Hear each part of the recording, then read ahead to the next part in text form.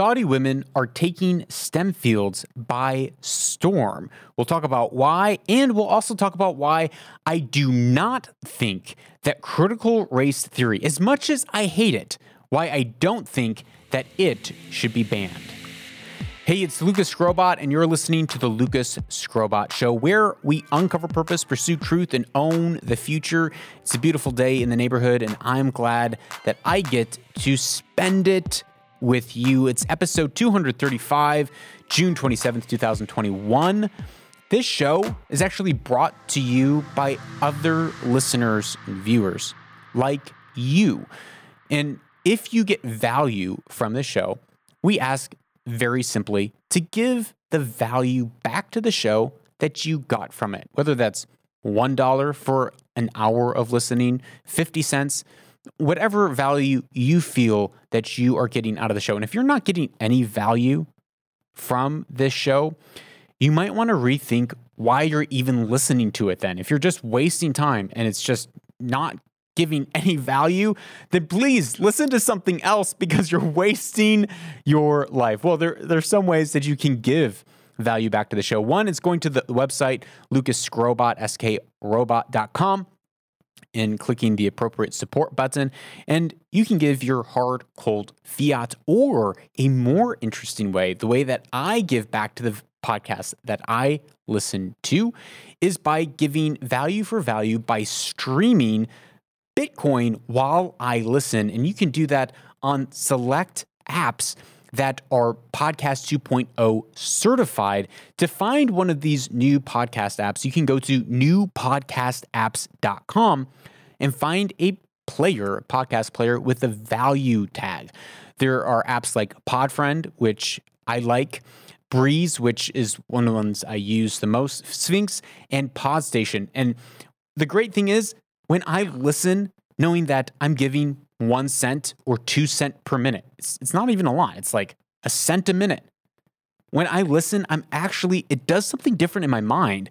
I actually engage with the content more than if I'm just passively listening. So if you want to get more value out of the show, think about giving 1 or 2 cents per minute, which is, come on, that's nothing. So value for value. On today's episode, we are going to be talking about value for not value, or not value for value, which is critical race theory. If you have listened to the show for any amount of time, you would know how badly it gets underneath my skin. Now, critical race theory has become really a catch-all for many things, but on the baseline of it, it's rather than seeing people as individuals, we view and we judge people as groups. And it's looking at the entire world as systems that we are victim to, that we really don't have agency, whether you're the oppressor or the oppressed, to operate in the world. And the way forward, according to critical race theory, is to tear down all the systems, burn it all down to the ground. Revolution, revolution, revolution. Now, that is the language that we're seeing in America, and it's really come to the forefront of culture in the last year.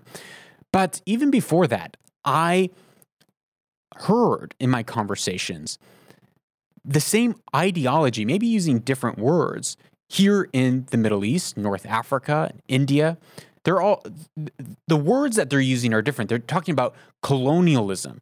Now, there are a lot of problems with colonialism. There's French, Spanish, British, German colonialism. There was Ottoman colonialism, Arab colonialism, Mongolian, Chinese colonialism. There's been so many different types of colonialism. But the type that I hear talking about is really equating colonialism with capitalism. And not just capitalism, but free market capitalism. And the sort of things that I hear are floating around the intersphere of communications, the internet. The things that I hear is, decolonize your bookshelf, decolonize your mind, decolonize your wardrobe. I see posts saying, well, if you show up on time, well, that's an attribute of whiteness, and You should decolonize that. You should free yourself from these attributes of whiteness, which I think is on its face like that is. I mean, how racist is that? Thinking that someone's ability to show up on time has to do with whiteness. Well, it came from the Enlightenment and this and capitalism, with the bell that made it ring and you had to show up to the workplace on time. And if not, you got penalized. It's like, okay, but I know everyone that I know, they're not white and they show up on time because it's a thing of respect. It's not a thing of whiteness.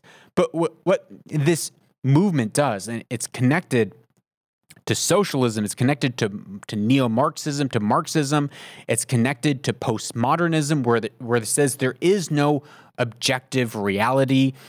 It is only the entire world is just a power struggle between classes or genders or sexes, and if that's all there is, if it's just a power struggle, then it's, well, how do we win in this power struggle? How do we level the playing field in this power struggle, rather than seeing that there are such things as competence that causes people to succeed?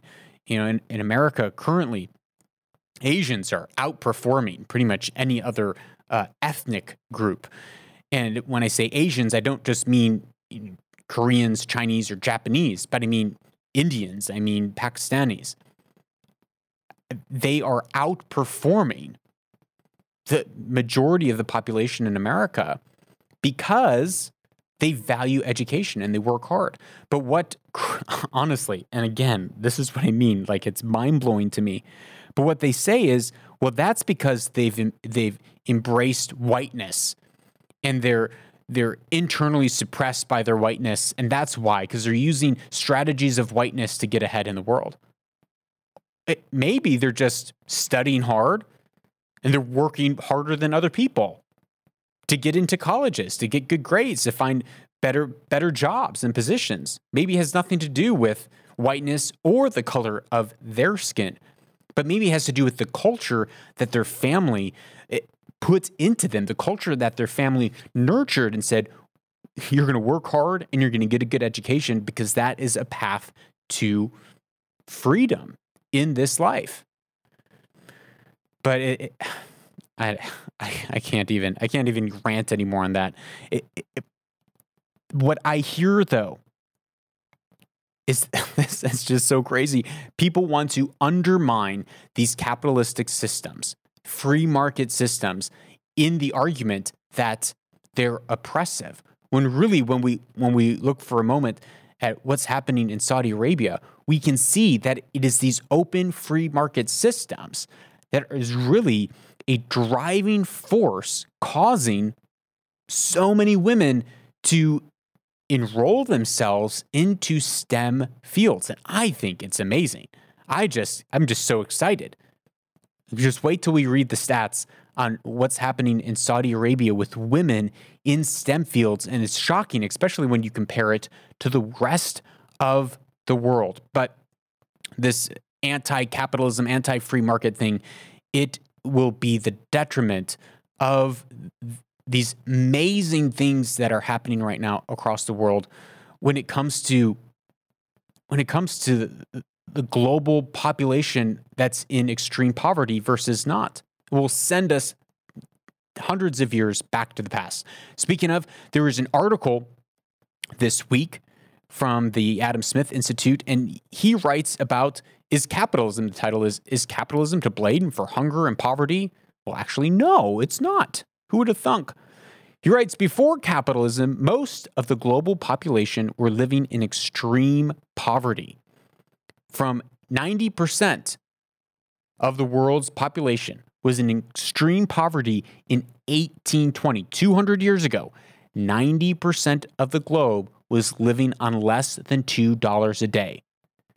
And now, 2021, that number has fallen to 10%. 10% of the globe are still in extreme poverty.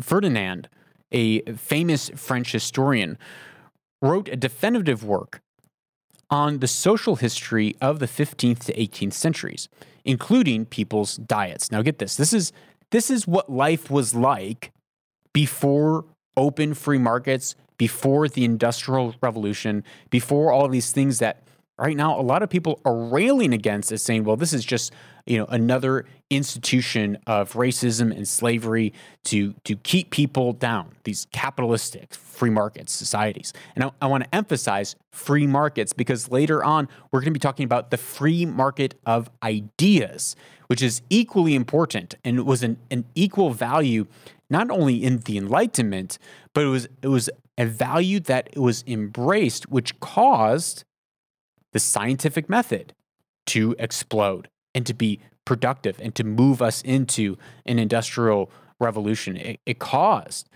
competition. It caused people to trial and error, collaborate, this free market of ideas.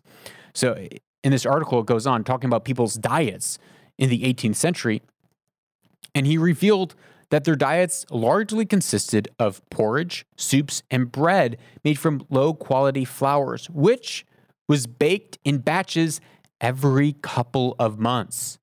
And it was often moldy and so hard that it could only be cut with an axe. Could you imagine?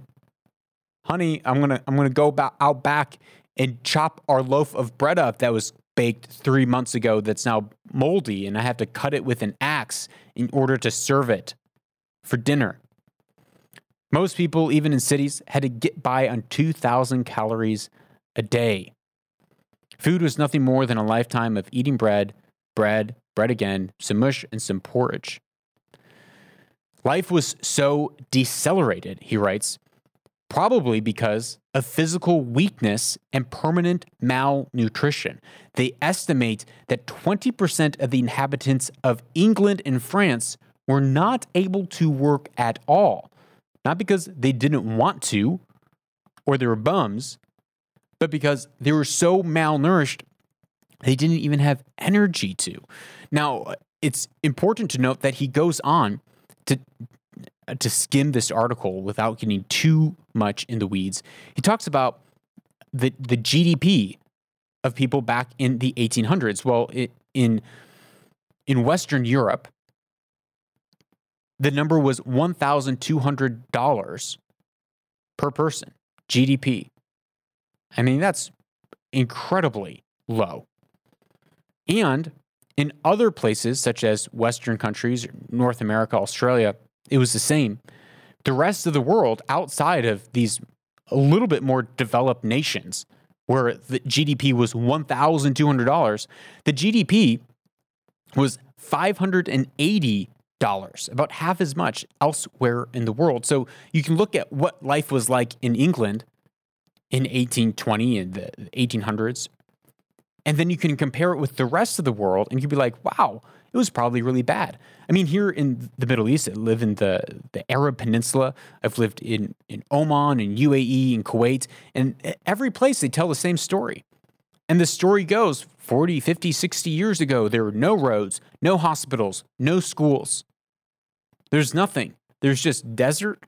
We had camel farms, we had some goat farms, and we lived off of dates and fishing, pearl diving.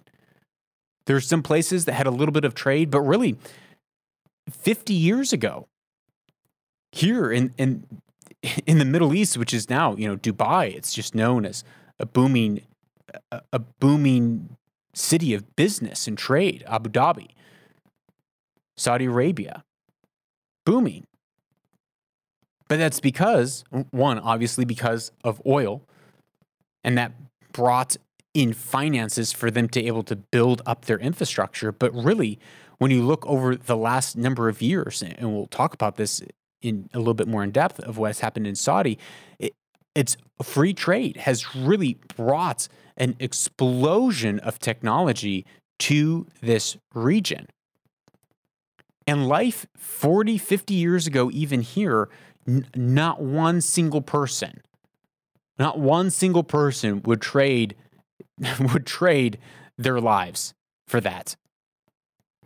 And it wasn't just the Industrial Revolution. He writes about in this article, it's not just the Industrial Revolution that did it, but it was free markets. Because they go through and they look at the USSR, they look at China, And they see that during this time of explosive growth in other parts of the world, places like China and Russia are experiencing mass man-made famines, killing tens of millions of people. Altogether, I believe 100 million people died between Russia, communist Russia, USSR, and China due to man-made calamities because of control of the government, big government, socialism, communism. But as late as 1981 in China, while it was still closed, 88% of the Chinese population was living in extreme poverty. Now, today, China, which has embraced free market capitalism, which has caused it to grow so much, it is less than 1%. 1% of the Chinese population below poverty. Astounding in 40 years. From 88% to 1% in 40 years. Absolutely astounding. He concludes, capitalism has done more to overcome hunger and poverty than any other system in the world, and I would even say has helped women more than any other system of the world. And now, women have also been helped tremendously by technological advances. Well, and this is why we're talking about critical race theory and decolonizing things, because it goes against the very tools that are lifting women out of poverty or out of their situations and opening a door of hope and opportunity, not just in Saudi Arabia, but I'm seeing it in Oman. I see it in UAE. I see it across in India. I see it across the Middle East and North Africa. They see that education and free markets and their ability to compete in free markets is a pathway to the freedom that they desire.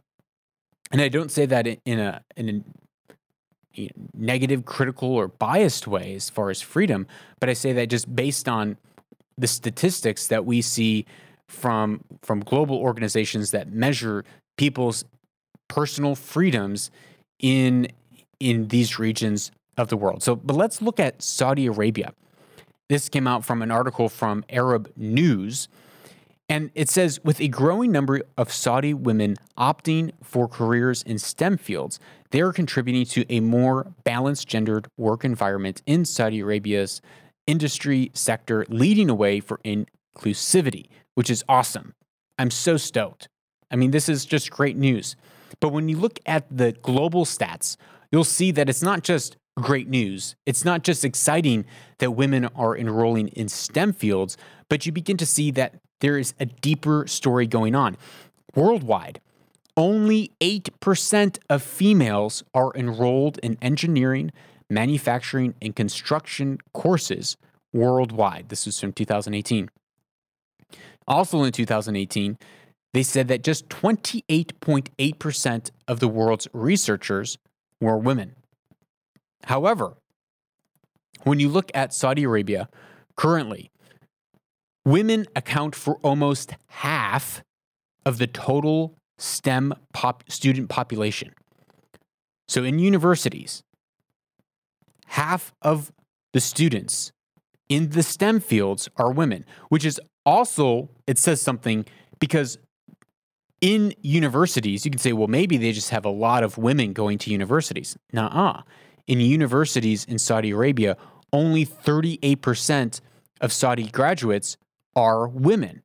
So you look at, okay, there's 38% of the school populations are women, but out of that, they are making up 50%, nearly 50% of the STEM fields. Well, how does that compare with other places in the world? Well, in America, women only account for 32.4% of all STEM degree recipients. 32, 1/3. Yet in Saudi Arabia, it is 1/2. This is to me, it says that there's something going on. And this is what I think is going on. And I think this is actually a really great thing. And I've already touched on it. Education and free markets, the ability for a woman to go out, get a job, and make a path for herself is honestly something that is very new to a place like Saudi Arabia, where women were only just allowed to drive a number of years ago. And now it is His Highness Mohammed bin Salman that is pushing and driving for these reforms in Saudi Arabia at his own peril. There's a lot of people who don't like what Mohammed bin Salman is doing in Saudi Arabia, but he is one of the driving forces to revitalize and to bring Saudi Arabia into the open markets. And one of the things he's doing is he's pushing for women to be able to enter into these fields. I think it's awesome. Now, most of the time, people think that the reason that we don't see more women in STEM fields is because that there's some sort of social structures that are keeping them from being able to enter into engineering degrees. But shockingly, it's actually quite the opposite. It's in places like Saudi Arabia that we see there are lots of limitations on women and women's freedoms, that because of those limitations, there's an incentive, a higher incentive to go towards degrees like engineering or the sciences or the maths, because it gives them a way out. Whereas in egalitarian societies such as Sweden, you actually see exactly the opposite. And I'm going to play a couple clips by Jordan Peterson, who breaks these. It's counterintuitive, but he breaks it down, and it breaks down to the fact that we are biologically different on some extremes. And when there are no social constructs to push us or incentivize us in one direction, we actually begin to choose what our personalities want rather than choosing incentives. So here's this is a 3-series clip from Dr. Jordan Peterson. The biggest differences between men and women in the world in terms of temperament and interest are in Scandinavia, and they've maximized as a consequence of your egalitarian policies. What do you mean by that? It means that the more egalitarian your state, the bigger the personality differences between men and women.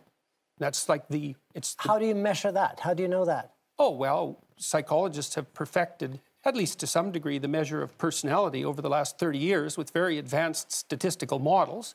And so what you do is you offer men and women well-validated tests of preference and of personality. And you do that all across the world with tens of thousands of people in multi-country samples. And then you look at the difference between men and women. And then you rank order that by wealth and egalitarian social policy. And what you find is the more egalitarian the society, the more different the men and women become. The more egalitarian the society is, the more difference, the more that we're able to see the biological differences between men and women. Because when we have an egalitarian society, when we have a society that has an equal opportunity, where men and women have the same equal opportunity in all areas of life, instead of being driven by incentives, we end up being driven by our interests. And so how do the interests between men and women vary? Well, Dr. Jordan Peterson. Oh, because there's only 2 reasons that men and women differ. One is cultural, and the other is biological. And if you minimize the cultural differences, you maximize the biological differences. So I know everyone's shocked when they hear this. This isn't shocking news. People have known this in the scientific community for at least 25 years. And it's been replicated in the last month 3 times in 3 separate samples, including in Science, which is the world's greatest scientific magazine by a large margin. And it isn't a small effect, it's a huge effect. It's a huge effect. This clip is from 2018. And so in these egalitarian societies, the culture isn't pushing someone to a direction. But in a place like Saudi Arabia, the culture is, in a good way, pushing women towards these STEM fields because it is an area that they can thrive and succeed. It's very counterintuitive. But in this last clip, he talks about how men and women, we're very similar in almost all regards. Really, the overlap between men and women are very similar, but where we're different, the biggest area that we're different is our interest between things and the interest between people. Men are much more interested in things, and if you're an engineer or in the STEM field, you have to be extremely interested in things rather than being interested in people. Women tend to be more interested in people by a whole standard of deviation, meaning that they are more likely to choose fields like nursing rather than when there's an egalitarian society, rather than the STEM fields. But we're seeing something very different in Saudi Arabia. Here's the last clip. This is especially true at the extremes. So, for example, on average, men are more interested in things and women are more interested in people. And that's actually the biggest difference we know of psychologically between men and women.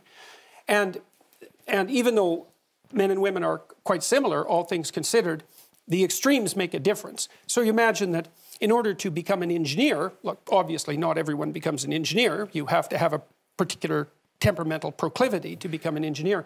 You have to be extraordinarily interested in things rather than people. Well, most of those people are men. And if you want to become a nurse, well, then you have to be much more interested in people than you are in things. And most of those people are women. And so you get differences in occupational choice that are also, by the way, quite great in Scandinavia, especially in the case of engineering and nursing, that are mostly due to biological differences. And you cannot minimize that by social engineering. So, and it's not a bad thing. Like, look, one of the things you want to ask yourself is that, what is the purpose of setting up a society that offers maximal equality of opportunity? And one of the answers is that you maximize people's free choice. And if you maximize free choice, then you also maximize differences in choice between people. And so you can't have both of those. I love that. It's not a bad thing.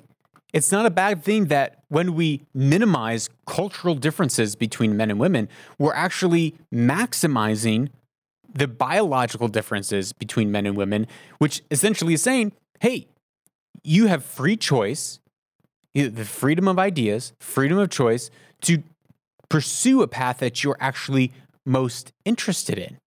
And because of that, we begin to see differences between the genders, even more so because that is often, in many ways, biologically driven. And that's why I find this is interesting that we're seeing an over-indexing of women, because there's an incentive, and that incentive is I can enter a free market. I can compete, because men and women, our intellects are pretty much the same. There's really no difference between a man's intellectual capabilities and a woman's intellectual capabilities. Now, of course, that's going to vary individual by individual based on an individual's IQ, but gender is not really an indicator between who is going to be smarter. So entering STEM fields is not a matter of are women smart enough? It's a matter of, are they interested enough?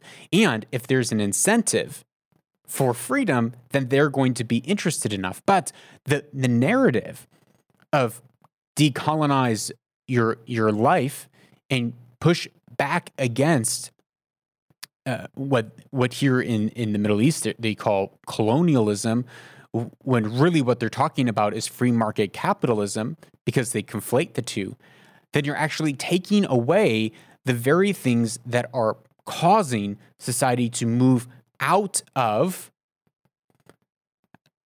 poverty. That you're taking away the very thing that can cause women to stand up and have more freedom and have a more egalitarian society. Well, this attack is not just happening here in the Middle East, but it is moving. This ideology is moving across the globe, especially right now. We're seeing it in America. We're seeing it in the education system. We're seeing an indoctrination of critical race theory in the education system, where it is becoming infused into everything that is being taught. And this indoctrination is is coloring the way that people think. And because of that, coloring the way that students see the world, coloring the way that they feel about their nation, coloring the way that they view morality. If you grow up in an environment where you're told day in and day out that there is no such thing as truth, there is no such thing as morality, and that the only thing is social constructionism and power, if you get that 10 hours a day from the time that you're 6 until the time that you're 18, well, what are you going to believe? So in America, there are people who are beginning to push back against these theories that are happening in their education system. But they're pushing back not with better arguments, but many people are pushing back by trying to ban them from the school. Well, here is a clip from the Atlas Society. The Atlas Society is a society that is very libertarian. Libertarians like to stay out of other people's business. They like to argue with ideas. They don't want to try to control other people, but they very much say, hey, live peaceably as far as it depends on you. You take care of yourself. You take care of your household, the things that are within your domain, and don't try to control other people to the extent that you're able. So here's this first clip by Richard Salzman, who is in an interview with Dr. Stephen Hicks, who we have had back on the show back in episode 150, right around there, about a year ago. And so here's this first clip by Dr. Richard Salzman on the banning of critical race theory in America, and mostly the problem, the greater root problem within the systems that they're trying to fight, which is the government. The problem is these are government schools.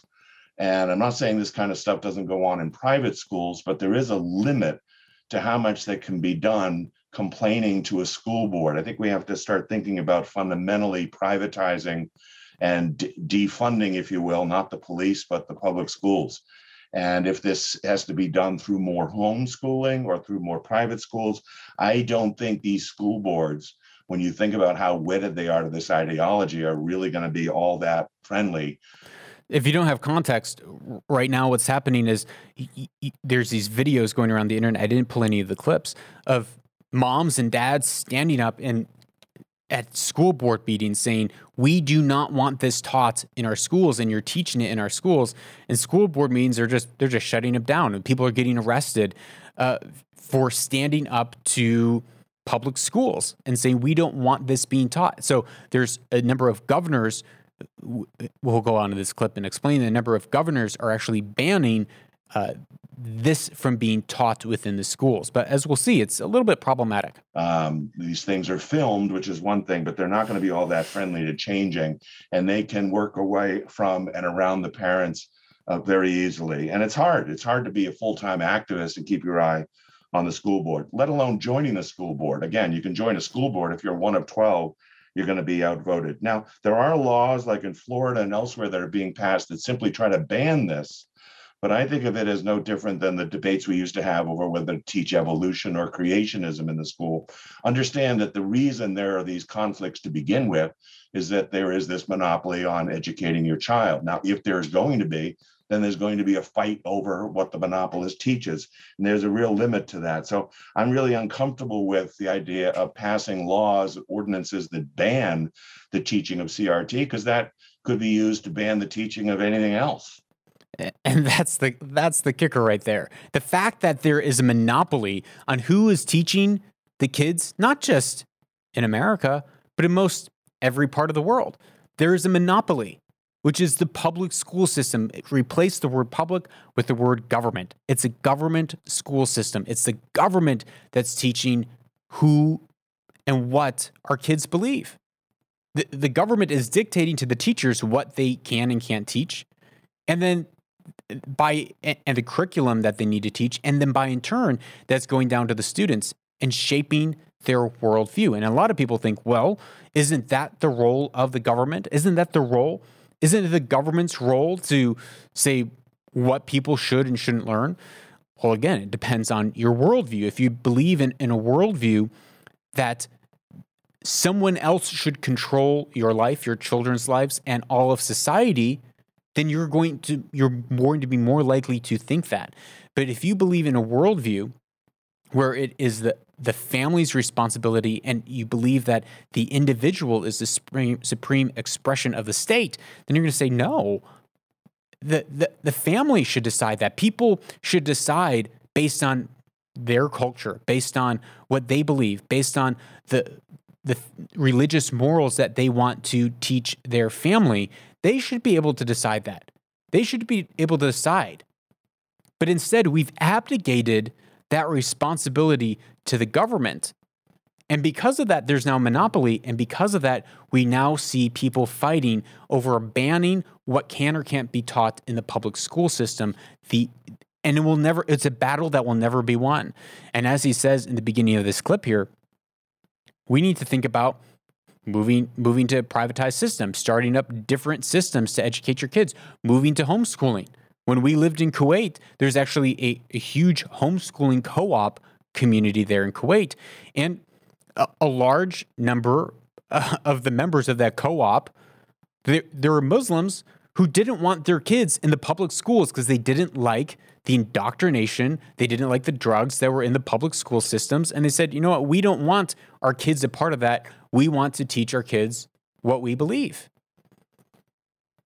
And so it's everywhere in the world. People are making these decisions.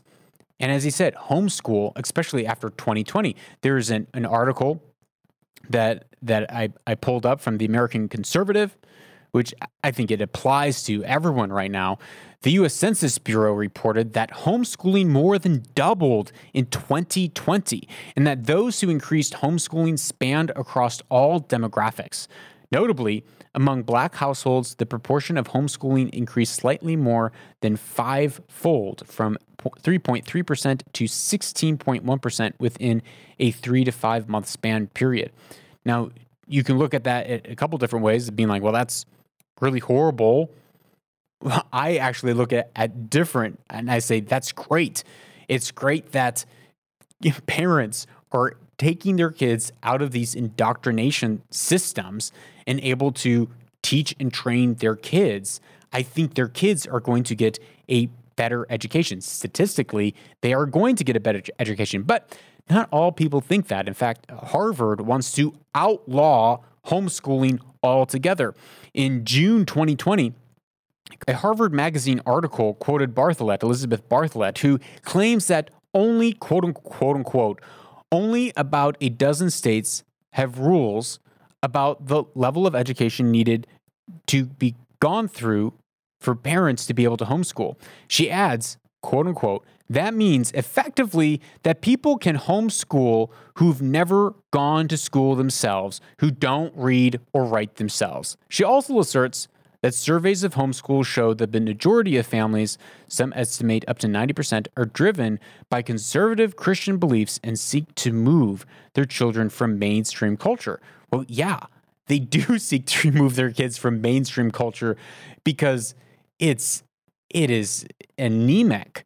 If you look at mainstream culture, you just turn on MTV. I don't know if MTV exists anymore. Just look at pop music and the pop music videos that are coming out, and you can see that is the culture. Do you want your kids growing up in that culture? In conclusion, in this article, he says, perhaps the truth behind the claims made by homeschooling critics stems from the threat public schools face as parents finally recognize the facts. Public schools no longer simply teach reading, writing, and arithmetic. Instead, they indoctrinate children through critical race theory and have begun grooming them as early as kindergarten through comprehensive sexual education. Another possible reason for resistance by homeschooling critics results from parents observing firsthand America's failing public school system, while homeschoolers consistently score higher than their public school counterparts in standardized testing. The crux of the matter here is that many people do pull their kids out of school because one, the education is better outside of their school. Their kids are getting better attention, they're getting better grades, and they're not getting the indoctrination. And it's this indoctrination that people are worried about. On top of that, this Elizabeth Bartlett lady, the fact that she's saying, well, the fact that some of these states don't even have laws about who can educate their children means that a lot of these kids are getting educated by people who can't even read or write, which made me think of this hilarious Portlandia clip. It's important to remember that many of these cops are poor, uneducated, and bad at their jobs. There's an old saying in this part of the country, and it goes like this: I can't read. Oh my goodness. The fact that she thinks that people who can't read and write are going to pull their kids out of school and try to educate them, it's almost as sickening as saying that if you show up on time, then it's a symptom of whiteness. It's just horrible and unthinkable. And this also leads to us seeing this progressive ideology of critical race theory being taught across the globe, because it's not just happening in America, but we're seeing it happening across Europe. So the question really comes back down to, do we move away from these libertarian or liberal ideas of having a free and open market of ideas and of society, or do we then choose to limit and block ideas from the public square? And if we are going to block something from the public square today, what happens tomorrow when something gets blocked by someone else who doesn't like maybe what you want to say or you want to think? So here's Dr. Stephen Hicks to weigh in on that. When we think about education, fundamentally, education is about training people's minds and bodies to prepare them, if we're talking about children, for adult life. And those of us who are good liberals, in the genuine sense of liberal, say, education requires free minds, right? The students and the teachers and everybody involved in it needs to be able to assess the evidence for themselves, try different ways of putting it together, and engaging in discussion, contradiction, debate, argument, right, and so forth. And we have this idea that that's how we learn individually and how we learn socially. So education needs to be free. But then we have a mixed economy in which a significant portion of education is delivered by a political system. So it's government schooling, and we know fundamentally governments operate on the principle of compulsion, right? It's a do it or else. So that's to put it at a high level of abstraction, freedom versus authoritarianism, or freedom versus compulsion. And that's the problem. Government operates based on compulsion. They say, this is what you must do. Poor leadership. When I look at leadership, one of the values that I believe in is do not lead by compulsion. This is a scriptural, spiritual truth. Do not lead by compulsion, because if you're leading people by compulsion, you're not actually leading them at all. You're forcing them. But government has really no other choice but to lead by compulsion. And what Dr. Stephen Hicks is making here, this contradiction, is when you, as he says, when you bring it to the highest level of abstraction, we're saying, well, do we want an authoritarianism which is going to come in and say what can and can't be taught, and we're going to further perpetuate this monopoly of saying these ideas cannot be in the public square and these ideas must be? Or do we want a free and open society, which is much more dangerous? It can be much more frightening on the front end, where there's competing ideas, where there's more than one idea that is being thrown into the mix. Because the one where it's liberalism, it can feel scary because we're not in control. But when you go to complete authoritarianism, the outcomes is actually much worse, because eventually you'll not be in control either. Dr. Hicks continues. On the one hand, we want to say politicians have a responsibility to spend their taxpayer dollars wisely. If politicians have taken on the responsibility of educating America's youth, then the principle is he who pays the piper calls the tune, and politicians have a responsibility to make sure that children are actually getting educated. They owe that to the taxpayers. And if it turns out that an anti-education indoctrination belief system is infiltrating the public schools, then it seems like the politicians have a responsibility to step in and stop that problem. And that is a healthy impulse. The problem, though, is that it goes up against another healthy impulse, which is the academic freedom impulse. And the academic freedom says that teachers and students need to be free from interference from politicians telling them what they can and can't think and what books should be read and so forth. So then what we have is a contradiction. If the politicians are going to be responsible, they have to legislate content. But if they're going to be politicians in a free society, then they have to stay out of education in terms of dictating content. So we have a contradiction, and it's understandable that all of us are going to be torn precisely on that contradiction. It's a catch-22. When I first heard that some of these governors in America were banning critical race theory, I was like, hoo-ah, like this is awesome. Like I'm glad that people are standing up against this. But then as I listened to this clip, I was like, you know what, this is right. If we think that by shutting a conversation out of the public square, that it's going to win the argument, that's going to win the indoctrination war, then we're wrong, because kids are being indoctrinated elsewhere. It's not just in the school system, but it's in the media. It's on TikTok, it's on Snapchat, it's on Instagram, it's in everything that they're consuming, even in the way that teachers are delivering it. And so we have to win the battle of ideas. What I would say in this case here is that history shows that government involvement in education is always the worst option.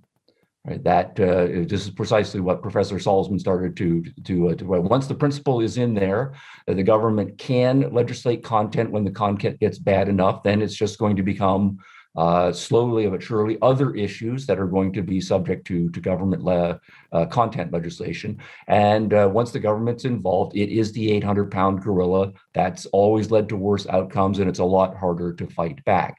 So the other side of it then is to say, we believe in educational freedom. And yes, there has been a malignant ideological set of principles infiltrating the public schools, but we are still able to combat that the way liberal-minded people should combat. We can get educated about what that set of ideologies is. We can go to school boards. We can set up alternative institutions. We can push back in whatever shape, way, or form.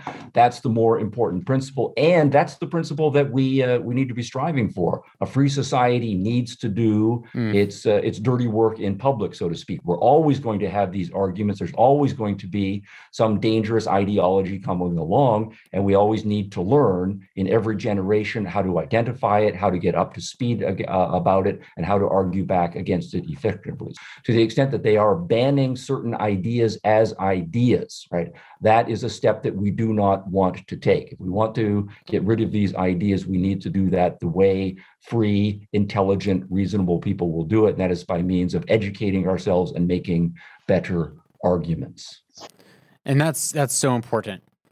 The way that we win against these malignant ideas, these ideas that we can see, wait a minute, this is actually going to hurt the very people that it seeks to help. It's actually going to hurt society. Wait a minute, this is just Marxism and communism, or socialism wrapped in new language. Because that's all that critical race theory is. Critical race theory came out of the Frankfurt School, which after it was clear that socialism failed and socialism and Marxism was really against the bourgeoisie versus the proletariat.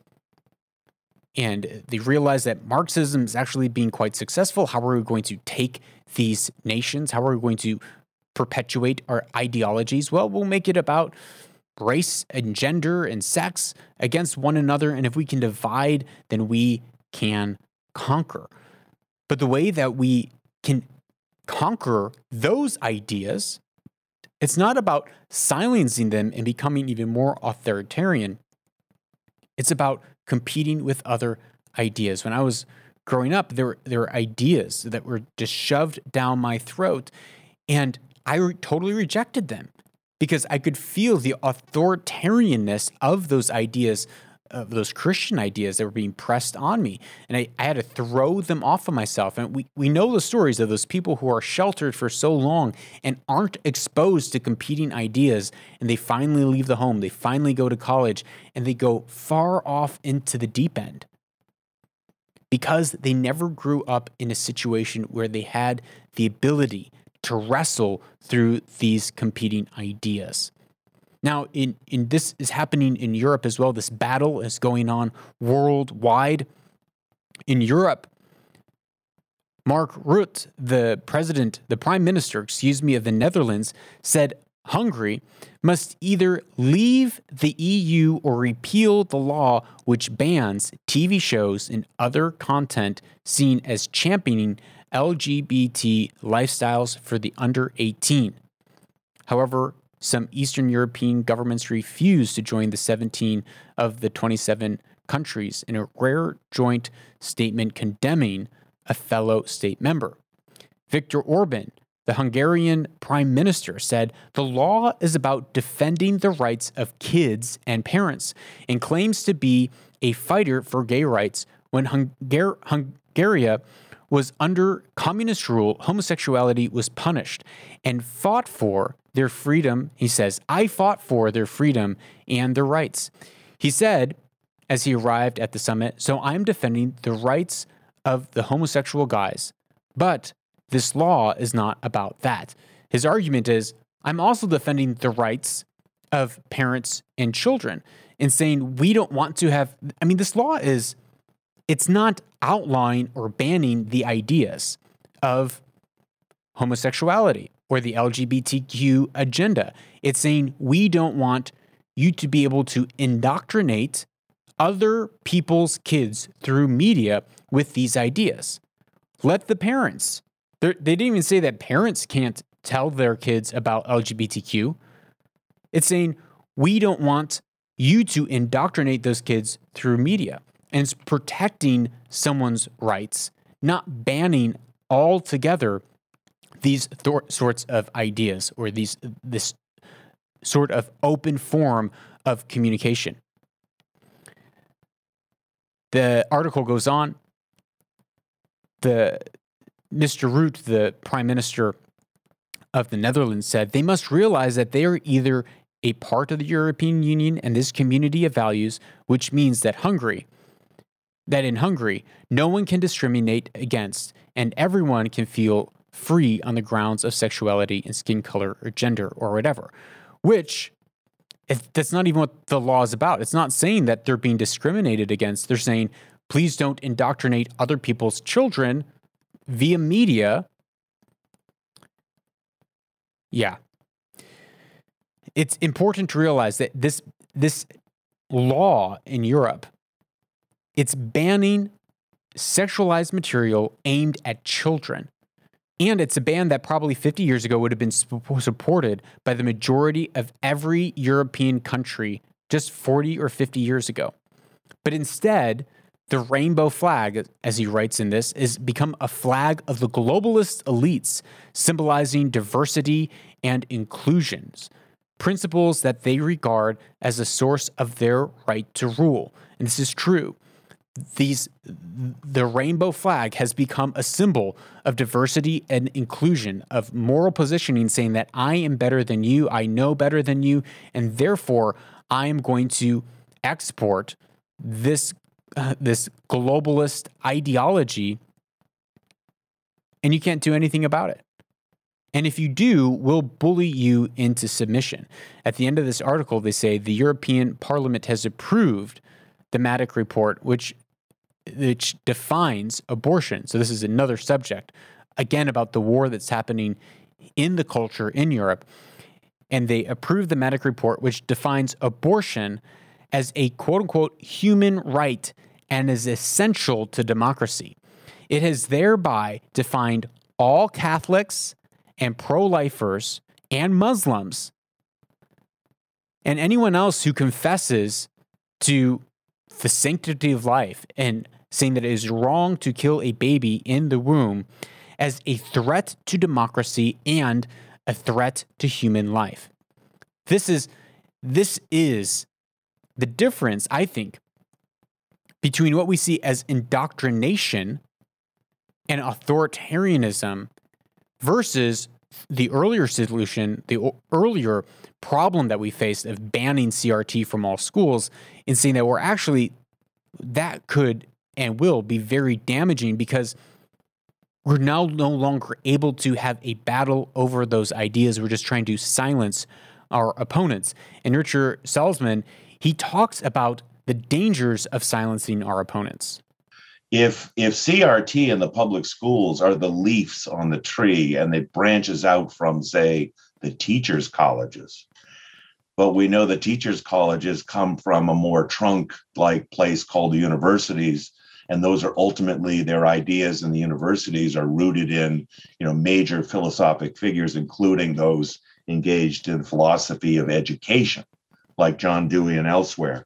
So it's literally trying to stop at the leaf level something that's really coming from the root level. Now, if you told someone like Governor DeSantis that, he might say, oh, good, perfect. Then I'll ban it also at all Florida universities and Florida teachers' colleges. And we would probably say, no, that's not the point. Yeah. But here is the point. You need to know where this is coming from.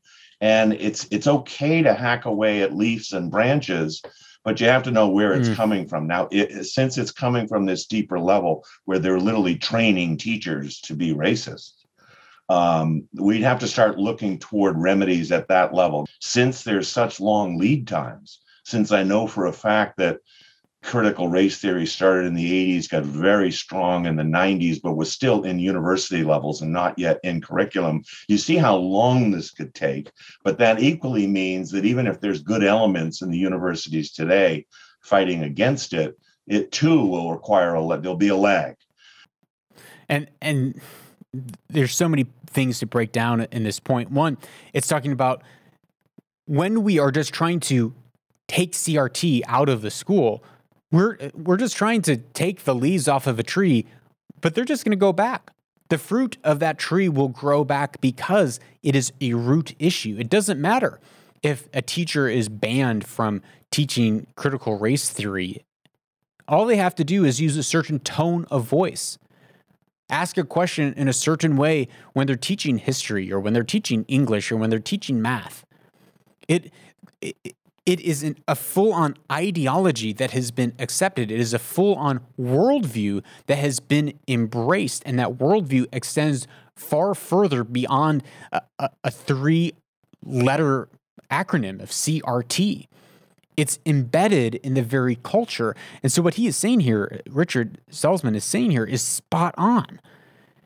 We have to find the root level. What is the root worldview, and how do we stop it at the root? How do we reform from the root? And even if we started it today, it's going to be a 20, 30-year-long journey to see the next generation not fall prey to this. And this is why this last point is exactly why I framed everything that's happening right now with, which I think is amazing, what's happening in Saudi Arabia with nearly 50% of the women being in STEM fields. Because what's happening currently is we might not be seeing right now in the Middle East and some of these other nations a push for critical race theory or these anti-free market ideologies. And there really are anti-free market. They're anti-free market of ideas. They're anti-free market of libertarianism, of you being able to make the decisions that you feel is best for your life, the teaching your kids the things that you feel is best for your kids to know.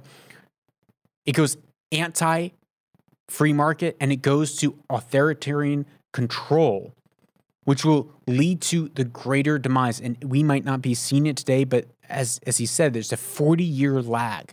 And we're going to see this ideology over the next number of decades explode in other areas in the world. And we have to do what we can do today to right this ship so that the next generation can survive. And one of the main points that they touched on is that it comes back down to individual responsibility, individual agency, back to the parents, back to private institutions, and moving away from monopolized systems that have the ability to indoctrinate a mass amount of kids, rather than you taking the ability to train your kids up in the way that you believe that they should go. If you're getting value from this episode, and I assume if you're here an hour into the episode that you've gotten some value out of it, one way to get more value out of it is by sharing it with a friend or a colleague or your spouse, and then talking about it, having a free exchange of ideas. Because as we talk about it, it sharpens our knowledge and our ability to really understand what does this mean and how can we take action in our life. Because remember, the first job of leadership is defining reality. And when we talk about things and we share them within our community, we're creating a shared language, and we help to define reality and help to define where we are going as a community. Okay, don't go away. We're going to be right back with our Weaver and Loom segment.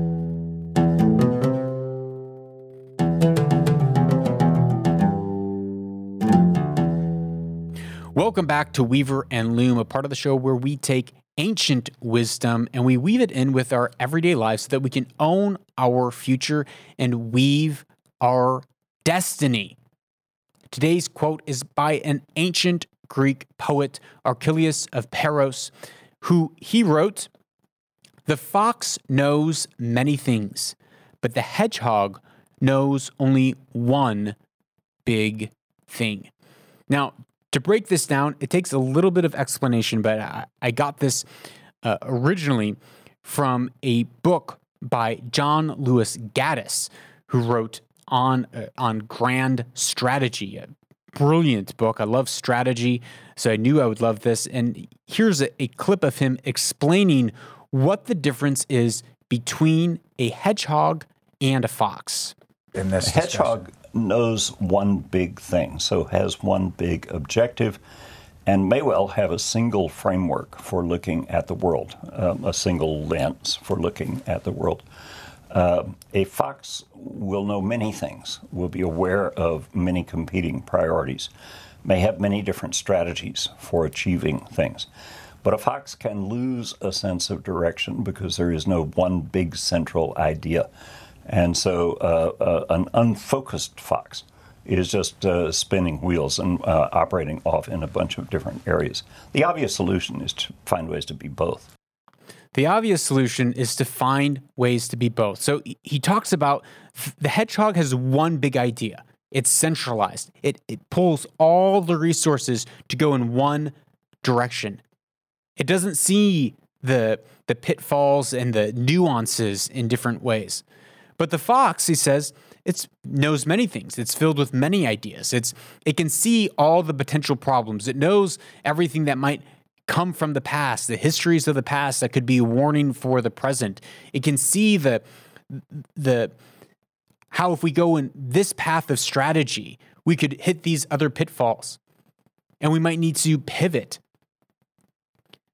The answer that he gives is we need to be both. We need to have our mind set on a singular vision. We need to be driven in a certain direction. And then as we move in our strategy towards that direction, we need to be agile. We need to be like a fox that sees things from different angles, that accepts warnings, and that's cautious in different ways, that's sly, that's making sure that it's being aware of its situation and navigating those problems appropriately. Another way that I've heard this explained is the difference between centralization and decentralization. I know here on the show, we talk a lot about decentralization. I like decentralization. I think it's just an amazing, powerful thing. But I've been told many times, and I think it's true, there is certainly there is a place for centralization, a centralization of vision, a centralization of organization, of of standing people up, not just hoping that other people will stand themselves up. And the way that we can move forward in our individual lives, as families, as individuals, as societies, as whoever you're leading, and in society at large, is by marrying the two, by having a centralized vision that is moving something forward while at the same time allowing people to be agile, allowing people to operate in decentralized ways to solve the problems that they're uniquely gifted and capable to solve. And we can see this all the way back into the issue that we have with monopolized education system, government education system. It is good that I think it's good that the government gives some sort of boundaries and guidelines for what an education system should comprise of. We can't just have kids growing up not knowing how to read and write. I think it's good that there's a centralization, standardization, a standard to say this is the standard we want people in our society to meet. And yet, if we go too far and we monopolize it too much, then the whole thing dies and collapses in on itself because it can't see the pitfalls, and we begin to try to regulate everything from a centralized place. And that's where we can find the strengths of decentralization and independence, homeschooling. And that applies to other areas of our lives. That's all for this episode. Thank you so much for being with me here on the show today. If you got value out of the show, I ask you to go over to the website and give value in the measure back to the show, or consider picking up a new podcast app from newpodcastapps.com and share this with a friend. Have a free exchange of ideas. That's all. Remember, go out this week, uncover your purpose, pursue truth, and own your future.